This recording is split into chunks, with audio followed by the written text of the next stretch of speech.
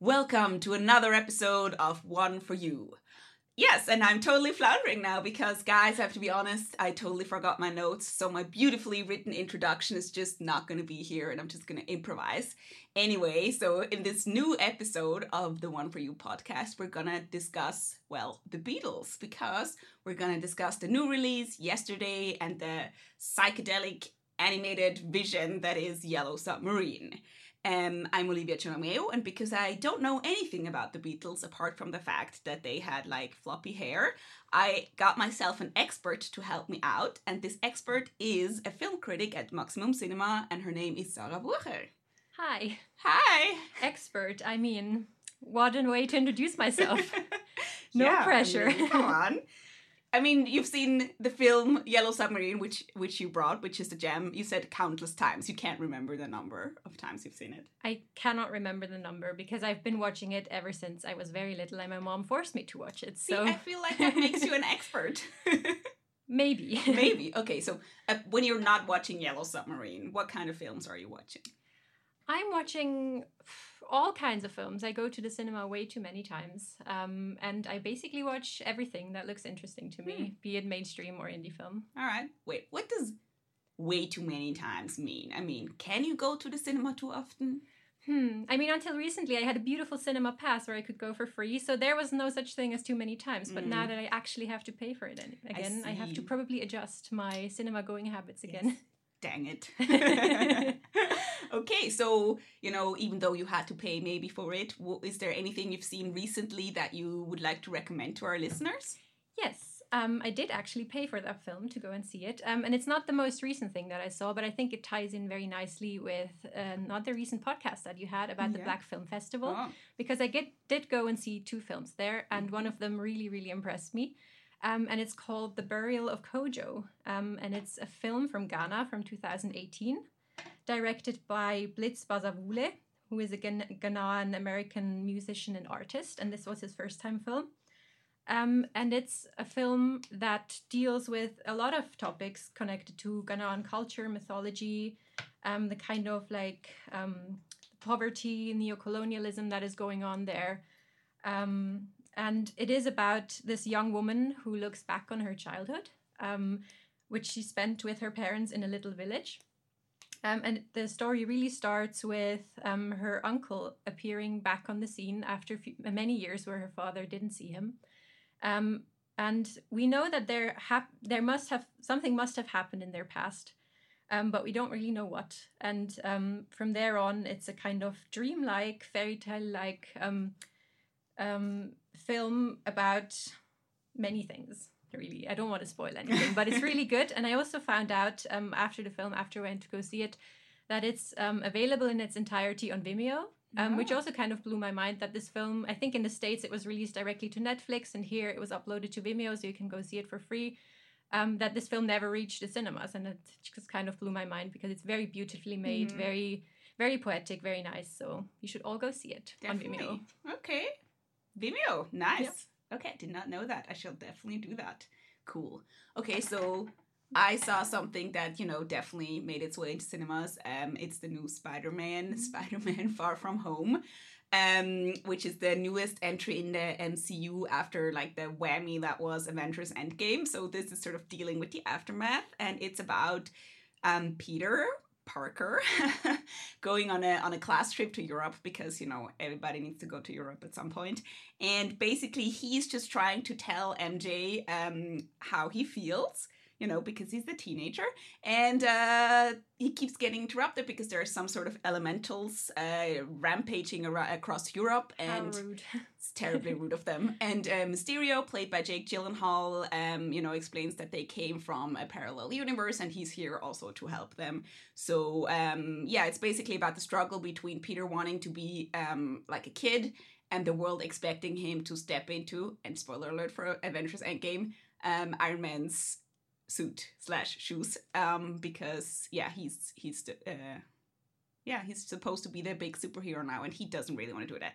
And it's very, I think, low key, and it's definitely, if you can say like MCU films have a genre other than superhero, it's like a teen teen movie. But it was nice, and definitely stay for the mid and end credit scenes because definitely, right, it's so much information in there. It's gonna blow your mind. When I was watching it, a lot of people were walking out. I was like, no, staying. And then even more so afterwards when it happened. It's like, oh, you missed all of that. Indeed. But I also don't know how after like 11 years of MCU films, you don't know that you're supposed to be staying.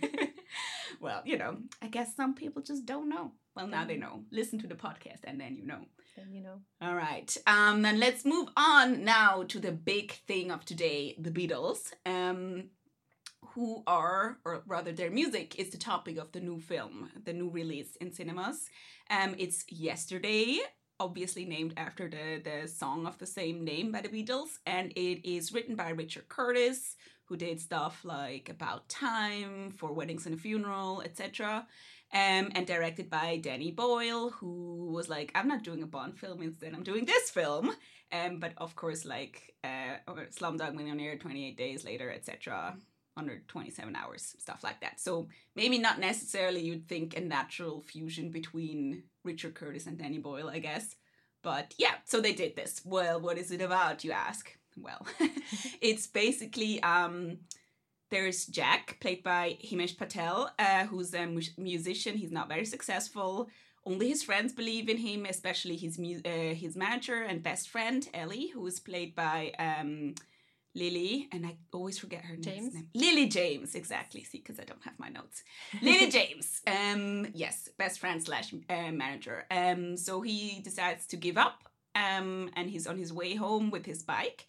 And then, as he's driving through the night, suddenly all the lights go out, and all the lights go out all across the world. And then, while he's staring at this phenomenon, he gets hit by a bus, and then when he wakes up later, he realizes that he is literally the only person in the world to remember the Beatles and their music.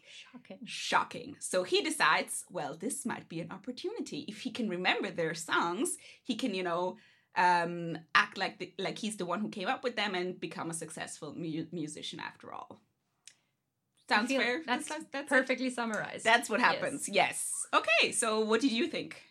What did I think? Yes! I was very excited for this film. So when I saw the first trailer, that kind of showed the premise that you just laid out for us. I was very excited because I feel it's a very, very interesting premise. I mean, as a Beatles fan, I feel like it's this kind of view that, yes, their music is very important to the world. And like, if it wasn't there anymore, what would have happened? Like, how would the world look like? What would music sound like these days? So I had very high expectations. And I think in the first half hour, they were met very nicely. Like, I had fun. I enjoyed myself in the first half hour. And then I feel maybe the fusion of Richard Curtis and Danny Boyle kind of did find its match in that, like, it kind of just turned into this very normal love story that we've seen many times before, and it's less about the Beatles. Like, the Beatles songs are still there and they're still great, but it's more interested in the love story, and I was not that interested in that. So I found it rather conventional in the end and a bit disappointing. Yeah, I think the premise sounds really cool. And what you just laid out, like this, difference between that premise and then the focus on the love story, I think is something I realized. Like, the first trailer was very much about the premise, and I was like, ooh, this is cool. Yeah. And then the second trailer I saw was about the love story, and then I was already less interested. I think, in a way, like, the chemistry between them isn't really there. It's very bland for some reason. Yeah. So, the other thing, of course, is, can you enjoy this film if you're not a Beatles fan? You're a Beatles fan. I know they exist. I'm glad you do. I know some things. So yeah, because like you said, I mean, basically the premise of the film is like the Beatles and their music rather, is the greatest thing that has ever existed. And no matter who brings these songs to the world, and no matter at which moment in time, they will still be successful and make a huge impact, right? That's also a thing I found a bit strange, because obviously I feel like some of the songs are very timeless and very special, and I do think that, like, these melodies are still very much a thing that I would enjoy if I heard it for the first time today, but a lot of them are also born out of the time they came up and like are born out of a time where people wanted that kind of music and they needed this kind of rock star feeling, and like that was a very new thing to them. And also lyrics, like, she was just 17, you know what I mean? I don't think you could bring that in 2019 and people would be like, yeah, we're enjoying that. So. Yeah, it's very true. I think sometimes the film touches a little bit on it, you know, when like Jack starts playing and he's like, oh, this is the greatest song of all time. And everyone else is just like, it's fine. It's no Coldplay, you know, so there's a little bit about this, you know, maybe the moment isn't there.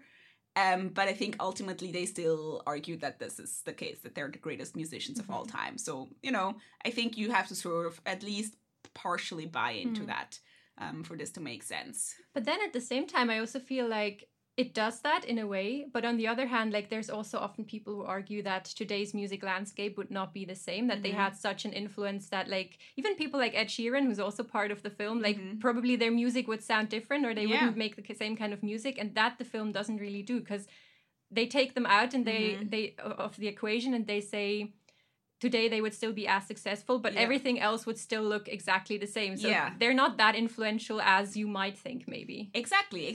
You know, like apart from one Oasis joke, like Oasis doesn't exist without the Beatles. I mean, right? And I think you are correct. You know, someone like Ed Sheeran, especially, probably wouldn't exist. Cause I don't know if that's true. It's just but they did change the landscape of music, I think, fundamentally, right? I mean, they were like superstars in a way I think that you cannot have today anymore, because it was a very different landscape of, you know, of what you had available even. I mean, nowadays, everyone can, I don't know, put together a song and put it on the internet or whatever. And then you have more to choose from in a way, which isn't to say that their music isn't good. Yeah, and Ed Sheeran sort of, I think, he sort of discovers, right, Jack in a way. I read in a review a very nice description of him where someone called him Deus Ex Sheeran, because he just comes out of nowhere and is like, yeah, be a superstar now. Yes, let me teach you. Yeah, and I think he makes a little bit fun of himself as well. Yeah, definitely. Right. Yes, and I think that's cool that he's willing to do that, because and you know, he concedes that Jack is the better songwriter because, you know, it's not him, it's like Lennon and McCartney probably, but yes. And there are also, you know, it's also questions about what is important, you know, having like love in your life, etc. Or all you need is love. Yeah, exactly. And there was a moment where I had to laugh. I mean, I think I was the only one, but it was like they play All You Need Is Love, and they bring up like this arrangement of what you call it. Well, they bring up an arrangement of, you know, of instruments and whatnot, and it reminded me of the scene in Love Actually, you know, where Keira Knightley's character gets married. Yeah, and then you definitely see Curtis having like his little chuckle again. Exactly, like, that's why I had to laugh.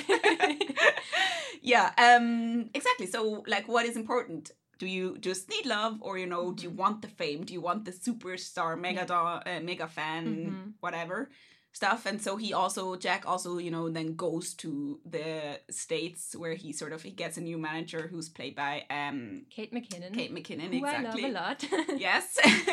And she's all like, we're gonna make some money out of you. And you know, I think one of my favorite scenes is the marketing meeting where there's like a huge group of people doing the marketing for his new album, and it's very funny. And, you know, they make jokes like, you can't call it the White Album, it's not diverse enough. Not diverse enough. And Himesh Patel being like, excuse you? Yes.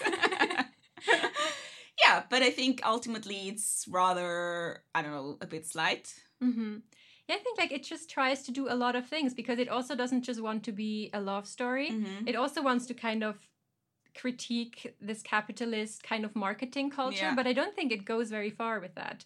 It just kind of shows that, yes, today you have to be very best-selling and like people need to buy your things, but that has always been the case. I guess with the Beatles as well, they were marketed to no end, like also like having to cut their hair in a certain way and dressing a certain way, and so I also feel it doesn't really engage with that a lot. And I also like a thing that I also really wanted to know is like who do they market this to? Because it's this kind of faceless mass where you also don't really know like who's listening to these songs and who's buying them. Is it just everyone, or like I think that's what they're saying, right? Everyone is listening to this, but which also doesn't make any sense. I just feel like you could engage with that more in a more nuanced way, probably. It's true. Yeah, they don't really do that. Yeah, but the songs are definitely still very nice to listen to. Nice. Yeah, and Himesh does a great job at singing them. Yeah. I was really, really happy with the way he performed. He has a beautiful voice, and also his acting in the scenes where he gets to do some acting. I feel like in a lot of scenes he doesn't really, because it just kind of sweeps him along. But like, he is a good actor. I think so too. And they do say, well, these are the greatest songs of all time and whatever, but they don't treat them as sort of like fossilized objects, right? Because obviously Jack is struggling with, remembering all the songs, the lyrics, the melodies. So I think there are some changes, right? Some slight changes, and also like, for instance, a text to all the lonely people. He's struggling with that because it's such a bizarre text, right? Yeah. So I think they play with that stuff. And these are my favorite moments when, like, if you're a hardcore Beatles fan and you see it's like a very little change in like a lyric or something, and you're like, ooh, I noticed that. Exactly. I was just like, nice music, because I wouldn't notice it. But yeah, definitely. Yeah, and I think what I thought was also like interesting, I don't know if that's just me now after the fact, but I think Jack, or like Himesh Patel, always played Jack in a way that there was always this undercurrent of anxiety to him, right? Because he's always like, okay, I'm pulling off the biggest hoax in the history of mankind. What if they catch me? What if something happens that, is going to show that I'm a trickster, basically? And I think that's always there, right? I would say so, yeah. And it also sort of keeps it from settling into the just rom-com flow, I guess. Yeah, but I feel like that's another area. Like, I always had this where I'm like, ooh, that's such an interesting area. And I wish they had explored it more, because I also think it's such an interesting question of, like, what does it mean to steal those songs if they never existed? Exactly, and what does it what does it mean to be a star with something you didn't really create, but everyone thinks you created? I feel like there's so many interesting also kind of moral questions that they kind of brush over. And like in some scenes they are nicely there, but they could have done more with it, I feel. Yeah. It's like it doesn't quite really go together in a way. Like I think you either need to focus on the love story, or you need to focus on this high concept premise in a way. But yeah. But I think if you like the Beatles, definitely go check that out. Do, yes. Right? Also, if you don't like the Beatles, I mean, I enjoyed it, but I don't think it's still a good time, in a way. It's definitely. I don't think it's going to be like one of the Richard Curtis films that I'm going to revisit necessarily, but no. I just think like the thing that made me bitter about it a little bit is that the premise is so cool, and when you think about it, you have so many associations of what you could do with it. Yeah. And now it's just kind of like closed off for everyone else. You can't do that anymore. It has been done. Yeah. And you're just like, oh no, it could have been so much better. But other than that, it's still a good time. Yes. And I think like if you just want to remember how great the Beatles are and kind of like nod along to their songs, then it's a fine film. I think so too. So sort of for us, a one-time deal for us, I guess. Yeah. All right. Then let's move on to the jam session, where, as always, there will be spoilers. So if you haven't seen the Yellow Submarine and you care about the plot, although I don't think there is a plot, maybe go check it out first, or maybe you just want to hear, Sarah rave about it first and then go see it. Yeah, so I think in terms of spoilers, you will be fine, because I think the plot is the least important thing about this film. I mean, there is a plot, but yeah. So The Yellow Submarine is an animated film from 1968. It was directed by George Dunning, and it was written by Lee Minoff. It's this kind of it's about this fantasy world called Pepperland. I mean, again, if you're a Beatles fan, you're going to be like, ooh, nice, with every single thing that comes up. But it's about this fantasy world called Pepperland, where the people live in peace and harmony, and they're very happy and play their instruments all day. And it's just this kind of paradise until the blue meanies come to Pepperland. And they're these very evil blue creatures that just hate happiness for some reason. And they feel like happiness should be gone forever. So they start kind of freezing people in time and space, and like they can't move anymore. The color is drenched out of the entire world, and everything is very sad. And one man gets away. His name is Fred, and he takes the yellow submarine that is standing on a hill somewhere. And he obviously needs to go get help to fight these blue meanies. And who could be suited better for this task than the four Beatles, whom he finds in Liverpool? And he asks them for help. and they agree to come with him on a journey in the Yellow Submarine back to Pepperland and to free the Sgt. Pepper's Lonely Hearts Club Band. And yeah, that's all of the plot, basically. What is more important to the film probably is the art style that was very distinct and very, very different for the time. So it's obviously from 1968, so it's very psychedelic in a way. Yeah, it's very colorful. It sometimes feels like a fever dream or a kind of a bad trip or a good trip. I don't know, depending on how you're feeling. It has a lot of kind of like puns, both visual and in language. It has a lot of references and kind of allusions to other things, and it's just very packed with all the things. Very layered. Yeah. I mean, it's like when I think most of the film is taken up by the journey back to Pepperland, right? When they're in a Yellow Submarine, and there's just all these sorts of weird things going on, like monsters and other weird seas, the sea of holes and stuff like that, right? Stuff like that. Yeah. And it's very much about wordplay, and in that sort of reminded me of like Alice in Wonderland in a way, right? Definitely, yes.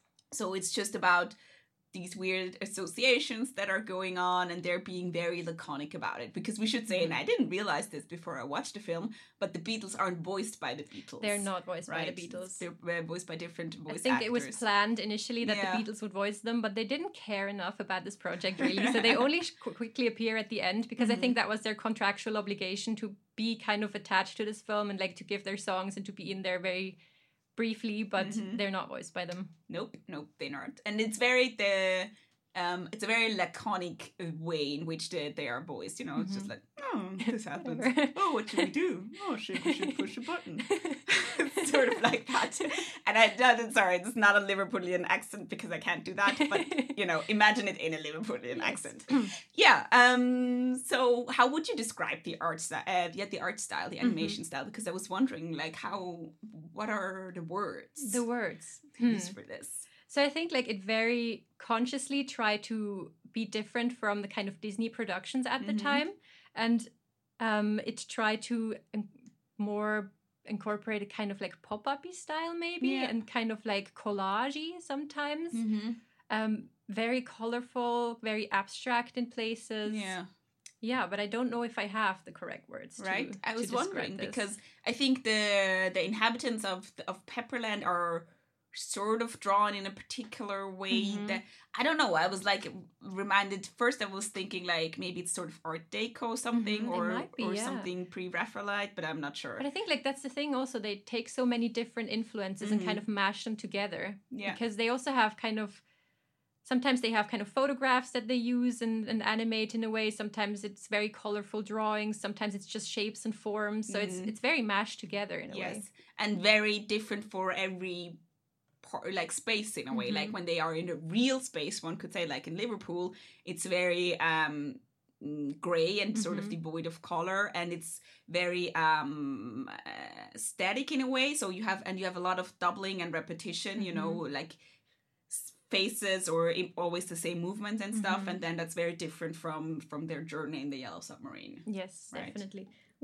And I think they also specifically went to look for a guy who could do that, because I think they had this idea of what it should look like, and they couldn't find anyone, at least I read that, they couldn't find anyone who could produce that. So they went to Germany and found Heinz Edelmann, who kind of pioneered this style in this thing, which is what I read this morning. Thought I would bring in this fun fact.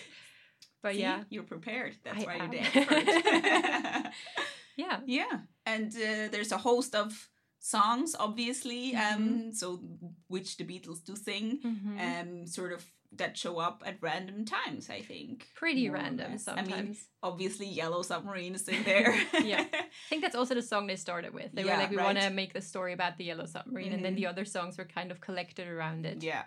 What's your favorite scene or like sequence from the film? My favorite sequence?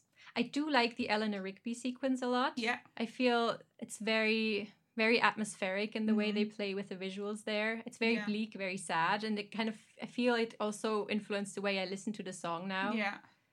Yeah. That's the moment where they're in Liverpool, right? And you see like the daily grind of the people in Liverpool. Like the footballers that are cut out from photographs probably, and kind of just doing the same motions all the time. Yeah, True. Yeah, that was a very interesting sequence. Which one did you like best?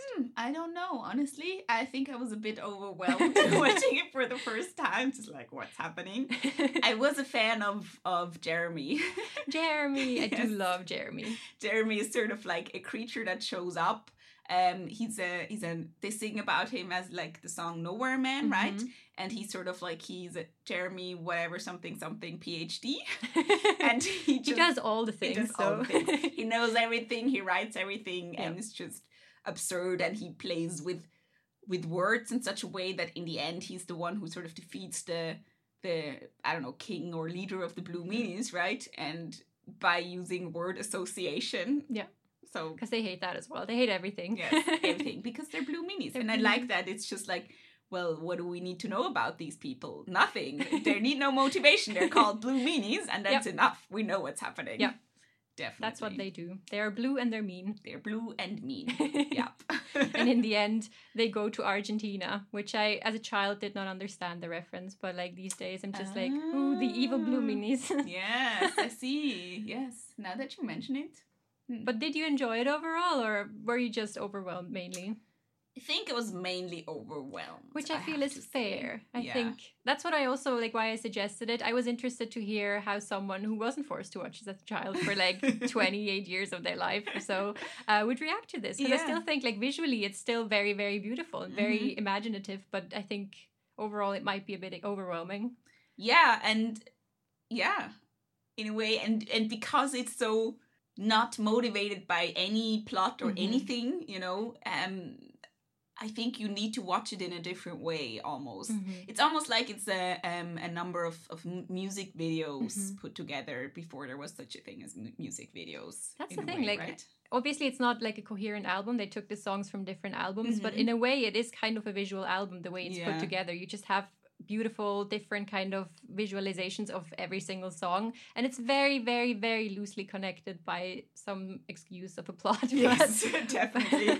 But other than that, it's just this very visual kind of impression of songs. It's true. Now it makes me wonder, you know, what they would have done had they, you know, been active during the age of the music video. I'm sure that would have been interesting too. Yeah. I think like their first film, A Hard Day's Night, is often credited to be the kind of first visual album. Yeah. Or like the first music video album, kind of, because there also you have barely any plot, as with most of their films. The plot is not really there to enjoy. It's more about how do we connect these songs in a way that is fun. So I think they are often credited with that. Yeah. So once again, something the Beatles did first. Thank you, Beatles. Thank you. No lemonade without the Beatles. True. Oh, no. See, that's the kind of dystopia I wanted yesterday to You wanted explore. To like, go into the dark side or like, oh my God.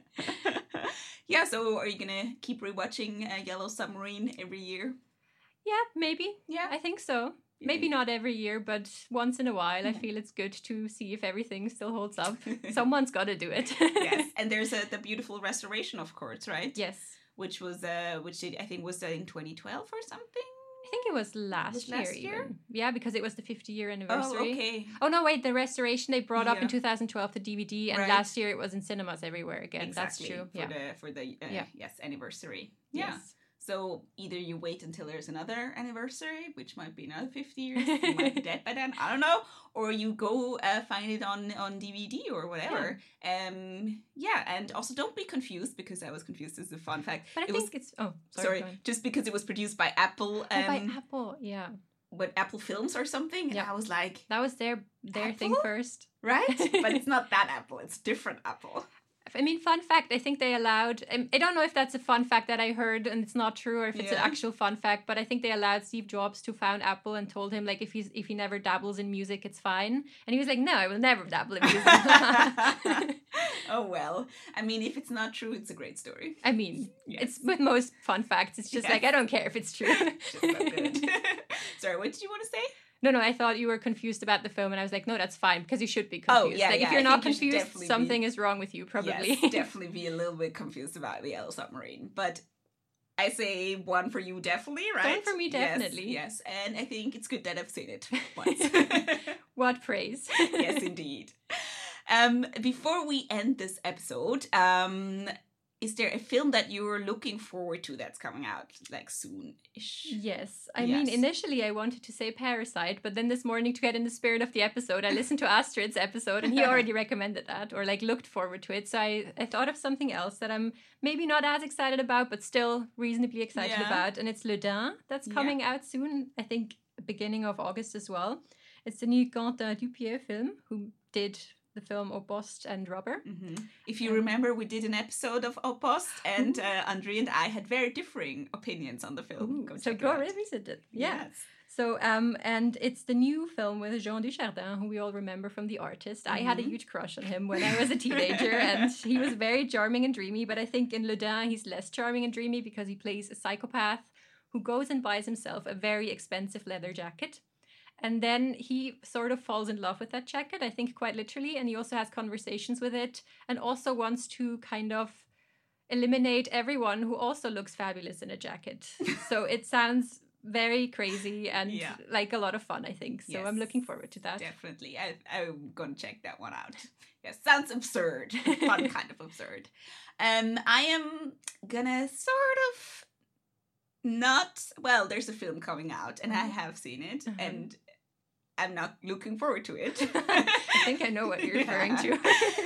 It's The Lion King that I have seen, but it's coming out, next week. So I feel like this is fair game here.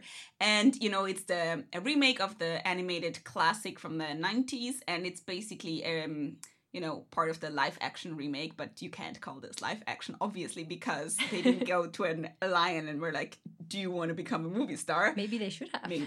Yes. No, instead, they came up with a new VFX technique or, improved it so much that it looks like photorealistic lions, which, yes, impressive. To a degree, yes. Yeah. But they didn't think about the fact that lions do not, emote. They don't have emotions. They are not like humans. Nope. So it's just very weird. It does not go together, I would say, right? No, they usually just look bored. Yeah, and you have like, oh my God, my father died. And, and you remember when you watched the animated version, like, oh no, Mufasa died. Yeah. And here it's just like, okay. And I think all the emotions that I had were echoes from the animated version and nothing new. Yes. So don't go see it. Don't go see it. Rewatch the original instead. Do that. Definitely do that. Yes, because Hakuna Matata. Exactly. Yes. Okay, and wow, that was it for this Beatles-themed episode of the One For You podcast. Thank you very much, Sarah, for joining me. Thank you for having me. It was a lot of fun. Yes, it was. And even if we're, not talking about the Beatles, come back sometime. Look forward to that. And if you want to, get in touch with us, you can contact us on various social media where we're at OneForYouPod. You can also write us an email at oneforyoupod@gmail.com. And if you want to recommend a gem, you can hit us up on Letterboxd where we're at OneForYouPod as well, just like all one word. Hear you next time. Bye. Bye.